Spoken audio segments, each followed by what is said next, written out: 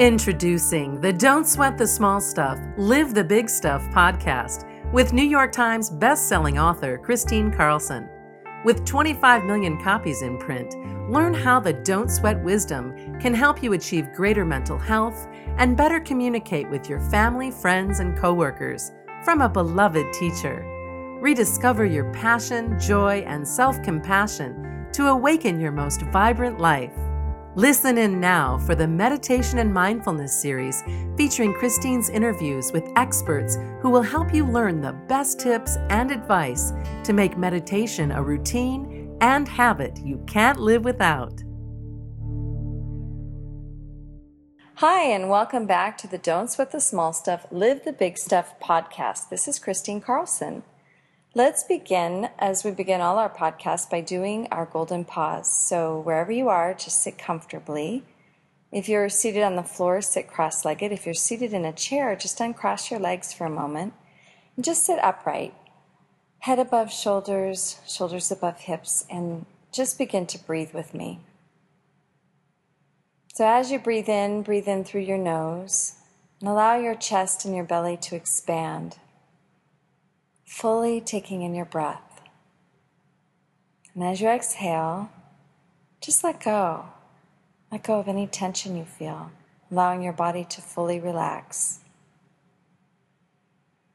This time as you breathe in light to every cell of your being, to the tip of your head, to your fingers, to your toes. And as you exhale, relax deeper.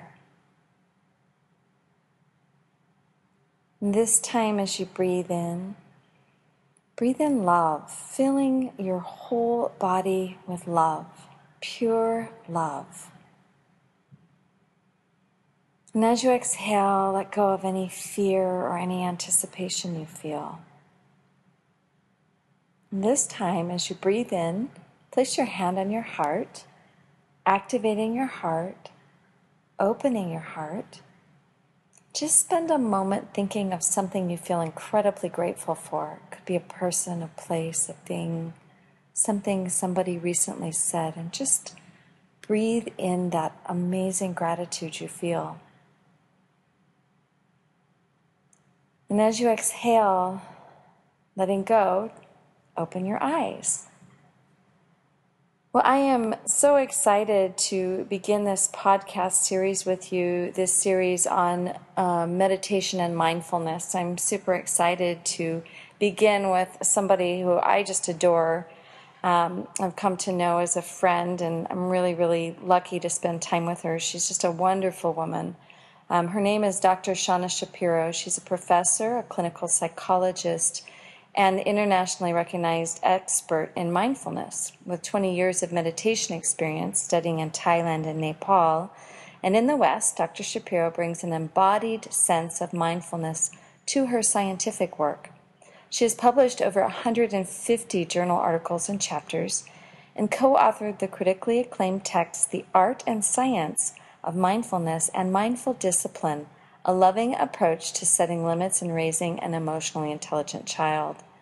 Dr. Shapiro is the recipient of the American Council of Learned Societies Teaching Award, acknowledging her outstanding contributions to graduate education, as well as a contemplative practice fellow of the Mind and Life Institute, co-founded by the Dalai Lama. Dr. Shapiro has been invited to lecture for the King of Thailand, the Danish government, and the World Council for Psychotherapy in Beijing, China. Her work has been featured in Wired, USA Today, and the Yoga Journal, and the American Psychologist. Welcome so much, Shawna. Thank you so much for joining us for this call today. Thank you, Chris. I'm delighted to be here.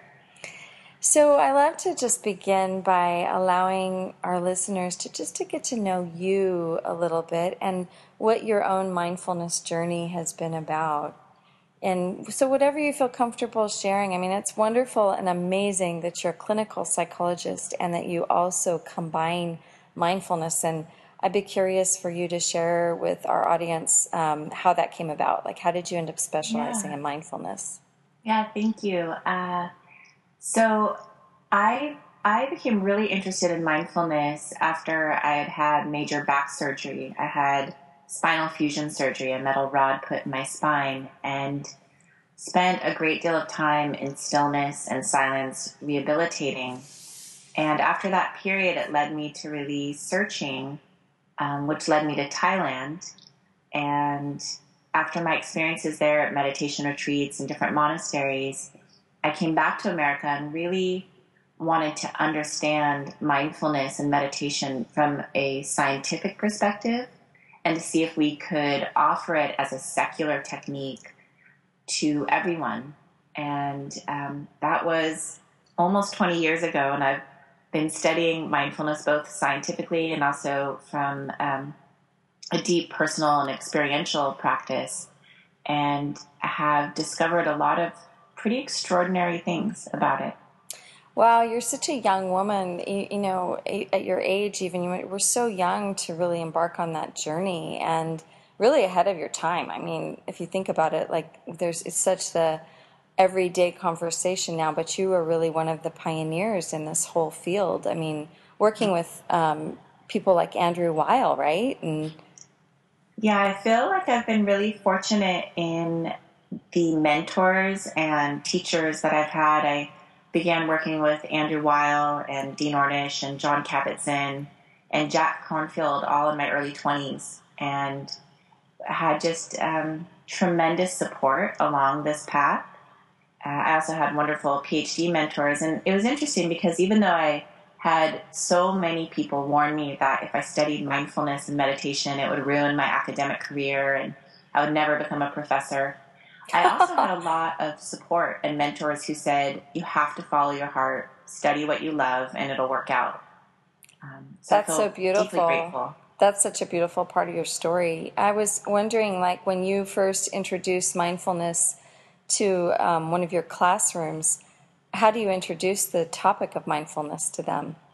Yeah, so that's been also an interesting evolution. When I first became a professor, I was 29 years old. My students were graduate students, so they were about my age. And it was back when mindfulness wasn't very popular. So I would start class and say, who here has heard of mindfulness? And maybe one or two students would raise their hand. And everyone would kind of, giggle a little bit as I started to explain it. And it was clearly awkward. And this is, in California, where it's probably more acceptable. Now, when I ask students at the beginning of class who's heard of mindfulness, they look at me as if, of course we've heard of it. Why are you even asking that question? It's like if I ask, who's heard of an apple? And so my way of introducing it now is very different than before because it's so mainstream. But always what I try to do is introduce it as both an attentional technique that we can use to train our mind, our hearts, our bodies in a particular way. And I introduce it as a natural human capacity that we all have. We all have the ability to be present, to pay attention, to be open, curious, and kind.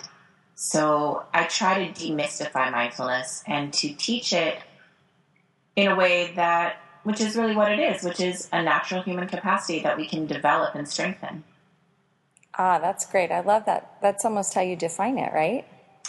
I define it as the awareness that arises when we intentionally pay attention in a kind, open, curious way.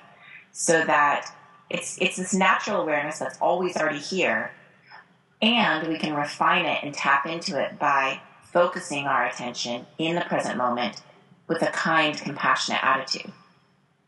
That's gorgeous. Now, is meditation imperative to practicing mindfulness? It's a great question that everyone asks. And not only do they ask that, is meditation imperative, but if it is, how long or really how short do I have to do it to make it work? So my belief is we all are born kind of at a different range or continuum of mindfulness. What's kind of like the Michael Jordans of basketball. He has a natural capacity, and with practice, he gets even better. All of us have a natural capacity to pay attention. Some of us need, I believe, more strength building. So I see meditation as really just like going to the gym and doing kind of mental hygiene, mental workout. And so I invite all of the patients and clients that I work with to develop a practice. What that means for them is different than maybe what it means for someone else. So I work with people a lot on defining what their intention is, what their goal is, what their motivation is, and then finding practices that are specifically tailored to them. So practices like? Well, the most basic practice that I usually begin everyone with is just sitting and being present in a kind way, where we sit back and we actually touch into what it feels like to be alive right now. Like right now, you and I speaking here, and for all the listeners, just to take a moment to feel your feet, to wiggle your toes, and to get a sense of the whole body sitting here. And maybe notice your breath. And notice your face and soften your jaw. And we're just kind of arriving in our body, just paying attention. And as we begin to expand our attention, we can notice sounds, we can notice emotions or moods, we can notice thoughts. And the key part is that not only are we paying attention, but we're doing it with kindness. So that if I notice a little bit of pain in my back, I don't say, oh, God, there's that horrible pain. I say, oh, sweetheart, ouch, your back's hurting. Or if I notice that my mind already wandered off to what I'm going to make for dinner, instead of saying, oh, I can't believe you can't even pay attention for 1 second. What's wrong with you? I say, oh, interesting, you're thinking about dinner. That's natural. Bring yourself back. And so the key is not just paying attention. It's how you pay attention. It's this quality of kindness, of openness, of real interest. Almost like you're a parent and you're saying to your child, come here, I want to hear about it. Tell me. Wow, and I like that idea of, do you find that the more kind and gentle one is with themselves, the more kind and gentle they are with the world around them too? Absolutely. We know with neuroplasticity that what you practice grows stronger. So if I'm practicing being kind to myself, being compassionate, I'm practicing, 24/7 with myself. That's who I have to relate to all day. And so it then more naturally extends to other people. There's a wonderful study they did back in 1990, and they looked at therapists, and they asked therapists to rate themselves. How compassionate are you with yourself versus how compassionate are you with your clients? And then they videotaped the therapists, and they had objective raters rate how compassionate they were with their clients. They watched the videos. And what they found at the end is that therapists who rated themselves as kind of judgmental and critical of themselves were rated as judgmental and critical by the objective observers, even though the therapist didn't think they were being critical. And so what I teach my students, who many of them are becoming therapists, is that if you want to learn how to be compassionate and empathic, you have to begin with yourself. That's so powerful for everyone. I mean, a lot of times, we teach so much and talk so much about negative self-talk and a lack of compassion that people generally have with themselves. So it sounds like beginning a mindfulness practice and is really imperative to changing that. Absolutely. And there, it's interesting because, we all say, be kind to yourself, practice self-compassion, love starts with yourself. I've heard it for decades. And there's a way I've kind of poo-pooed it, like, yeah, okay. But the more I've delved into the science of it, the more convinced I am that that truly is the place of healing.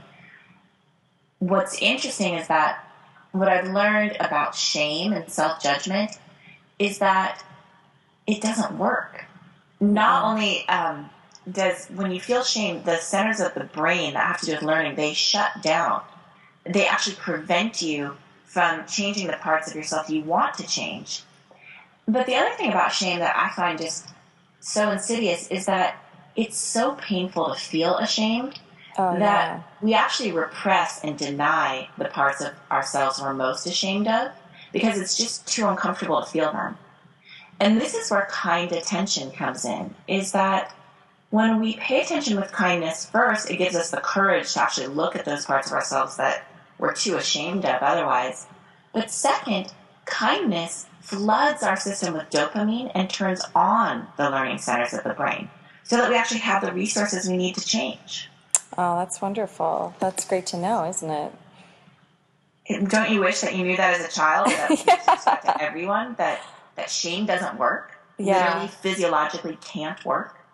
And that's really a great thing for parents to know, which kind of segues us nicely into your book about mindfully disciplining children and raising an emotionally intelligent child. I mean, so let's talk about that for a moment, because I really think mindfulness, I was talking to my daughter Jazz, and she was telling me that she's learning some mindfulness meditation that's really helping her in all areas of her life. And I imagine it's incredibly helpful with parenting, because that's such the easiest place for us to become overwhelmed and reactive, and then that's not good for anyone.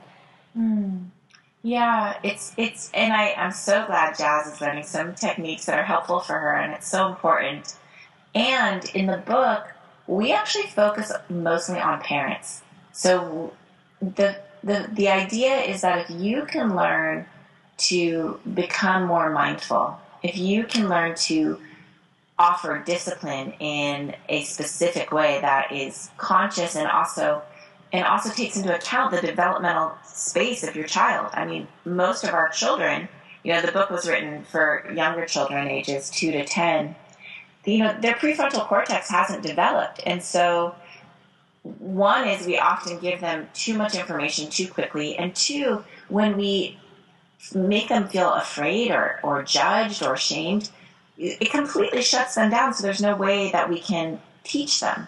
And really, discipline means to educate. If we, it has such a bad, we have so much baggage around the word discipline. Like, it's bad and you shouldn't, and we think of spanking or something like that. But discipline just means to educate. And so education is a beautiful thing. And if we can kind of recommandeer that word to say, how do we best educate? How do we best teach our children? How do we help them grow into compassionate, healthy, thriving adults? And that's really what the book is about, is helping us all better understand what the role of parents can be. Can you give us a daily example? I know you have a son, and he's a little bit older than that now, but when he was younger, how did you put your mindfulness practice to work in disciplining him? Yeah, it's a wonderful question, and I have to say, he's 11 years old, and we are still in the process of learning how to best do it. And what a wonderful example, a recent one, is a lot of times when it's time for us to leave the house, I'll say, okay, Jackson, it's time to go. And he'll be kind of in the middle of something. And so we'll get into a tug of war about leaving and getting out of the house and then running late. And once he said to me, he's like, Mom, you're stressing me out. And I realized I was stressing him out because I wasn't giving him enough notice about when we were going to leave. And so I asked him, what would be the best way to do this? And so we agreed that, one, I would give him plenty of notice, right? And I would do it in a calm way, which is, sweetheart, we're going to need to leave in 15 minutes. Why don't you figure out how much longer you need to finish playing your card game and then to actually put the cards away. And then when it was actually time to go, to come in there and to be close to him, instead of kind of yelling from the kitchen, all right, it's time to go, to actually walk in there, make contact with him, and support him in the transition. Oh, nice. And it just takes an extra minute, but it's so helpful and it's so much kinder. And so it's these simple ways. I know we talked a lot in the book about really coming close to and making physical contact with your child and going slowly so that their nervous system can downregulate and recalibrate and receive whatever it is you're trying to teach. Yeah, that makes so much sense. And also just think about it logically with their mirror neurons firing and just everything being so overwhelming in life anyways. The last thing they need is for their parent to be yelling in their face.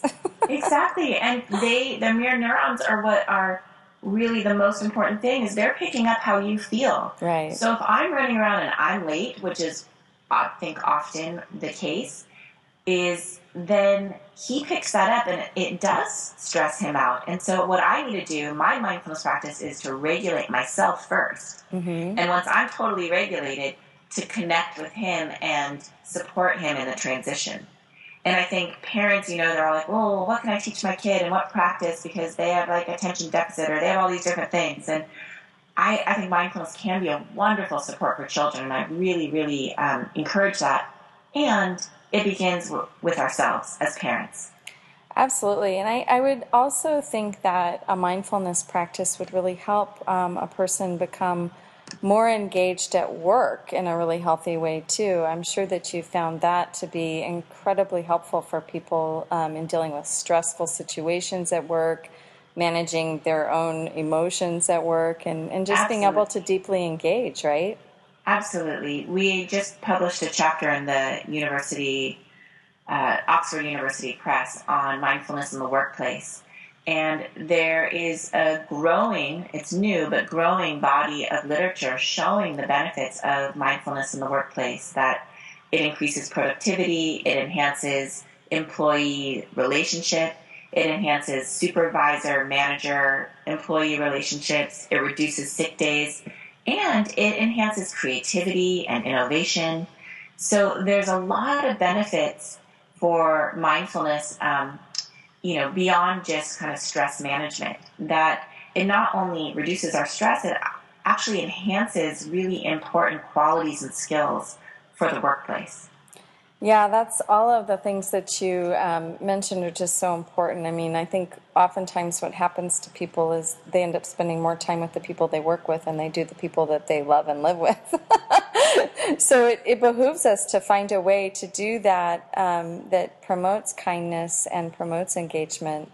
So that's a beautiful approach. So how does one get started in their meditation and mindfulness practice? Well, first, I do want to mention that you can go to Shauna's website at www.drshaunashapiro.com, and that's SHAUNASHAPIRO.com, drshaunashapiro.com.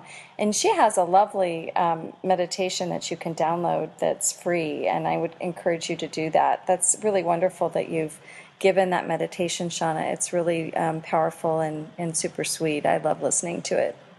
Thank you, Chris.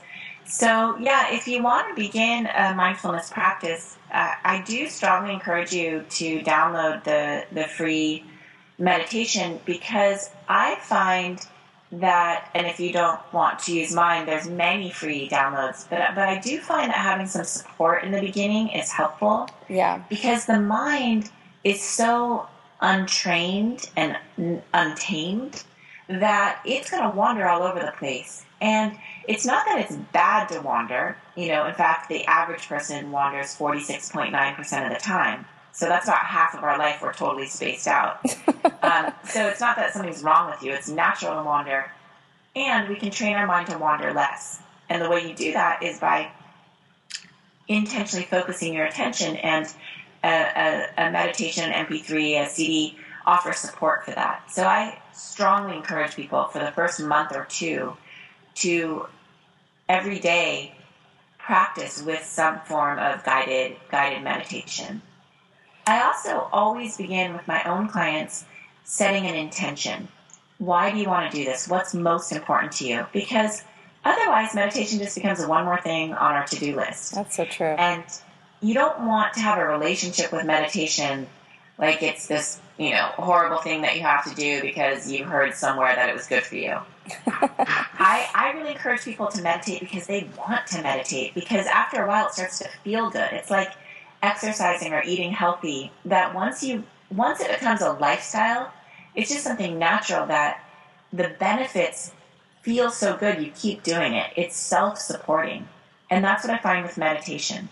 So in the beginning, you need to use your motivation as a way to get started. But once you start doing it for a little while, what I found with the patients that I've worked with is that when you don't meditate, you notice it and you feel different. Life isn't as clear. It isn't as joyful. You're not as connected.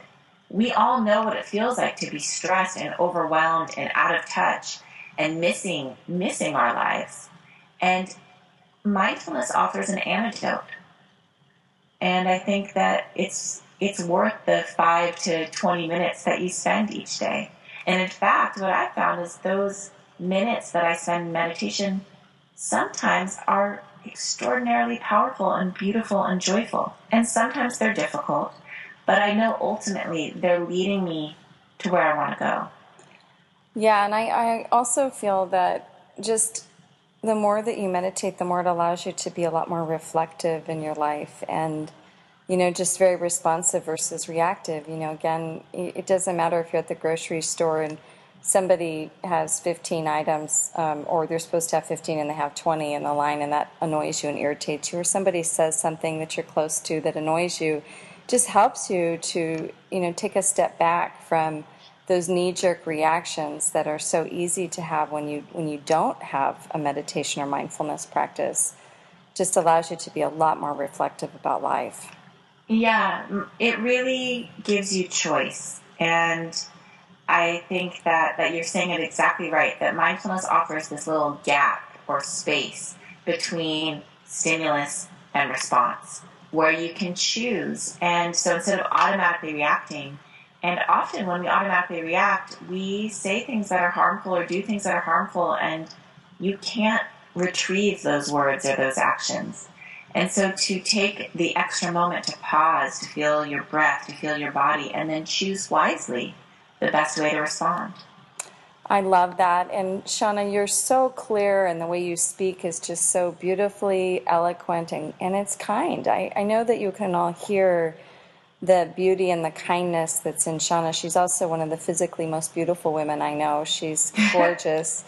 And she's just so sweet, and I just want to thank you so much for bringing your knowledge and your expertise and your wide breadth of wisdom to this podcast. I know that the listeners are going to appreciate listening to you so much, and thanks so much for taking time out of your day. Is there anything you want to leave our listeners with? Oh, well, first of all, thank you. I feel really honored and really touched, so I appreciate being part of this. And I think I would just invite everyone listening right now to take a moment to feel their body, to feel their breath, and to really offer gratitude toward themselves for taking the time to really open themselves in this way, and to maybe reflect on one kind of teaching or gold nugget that you heard in this last little bit that you want to take with you. One thing that maybe what you practice grows stronger, or that shame doesn't work, or that your mind wanders off a lot and it's natural, and so not to judge yourself for it, but whatever one little piece that you want to take with you, anchored in your body, and just trust that this time has really been of benefit. I love that. Thank you so much, Thank Shauna. you, Chris. All right, have a wonderful day. Thank you for listening, and thanks for coming, and we'll and come back again. Thanks for listening to the Meditation and Mindfulness series on the Don't Sweat the Small Stuff, Live the Big Stuff podcast with Christine Carlson. Chris has a free gift to offer you, the Guide to the Golden Pause. Just as every podcast begins, you can experience your own golden pause every day. This simple guide can be found at christinecarlson.com/Golden Pause Guide. Download it now and make the golden pause a routine part of your busy schedule.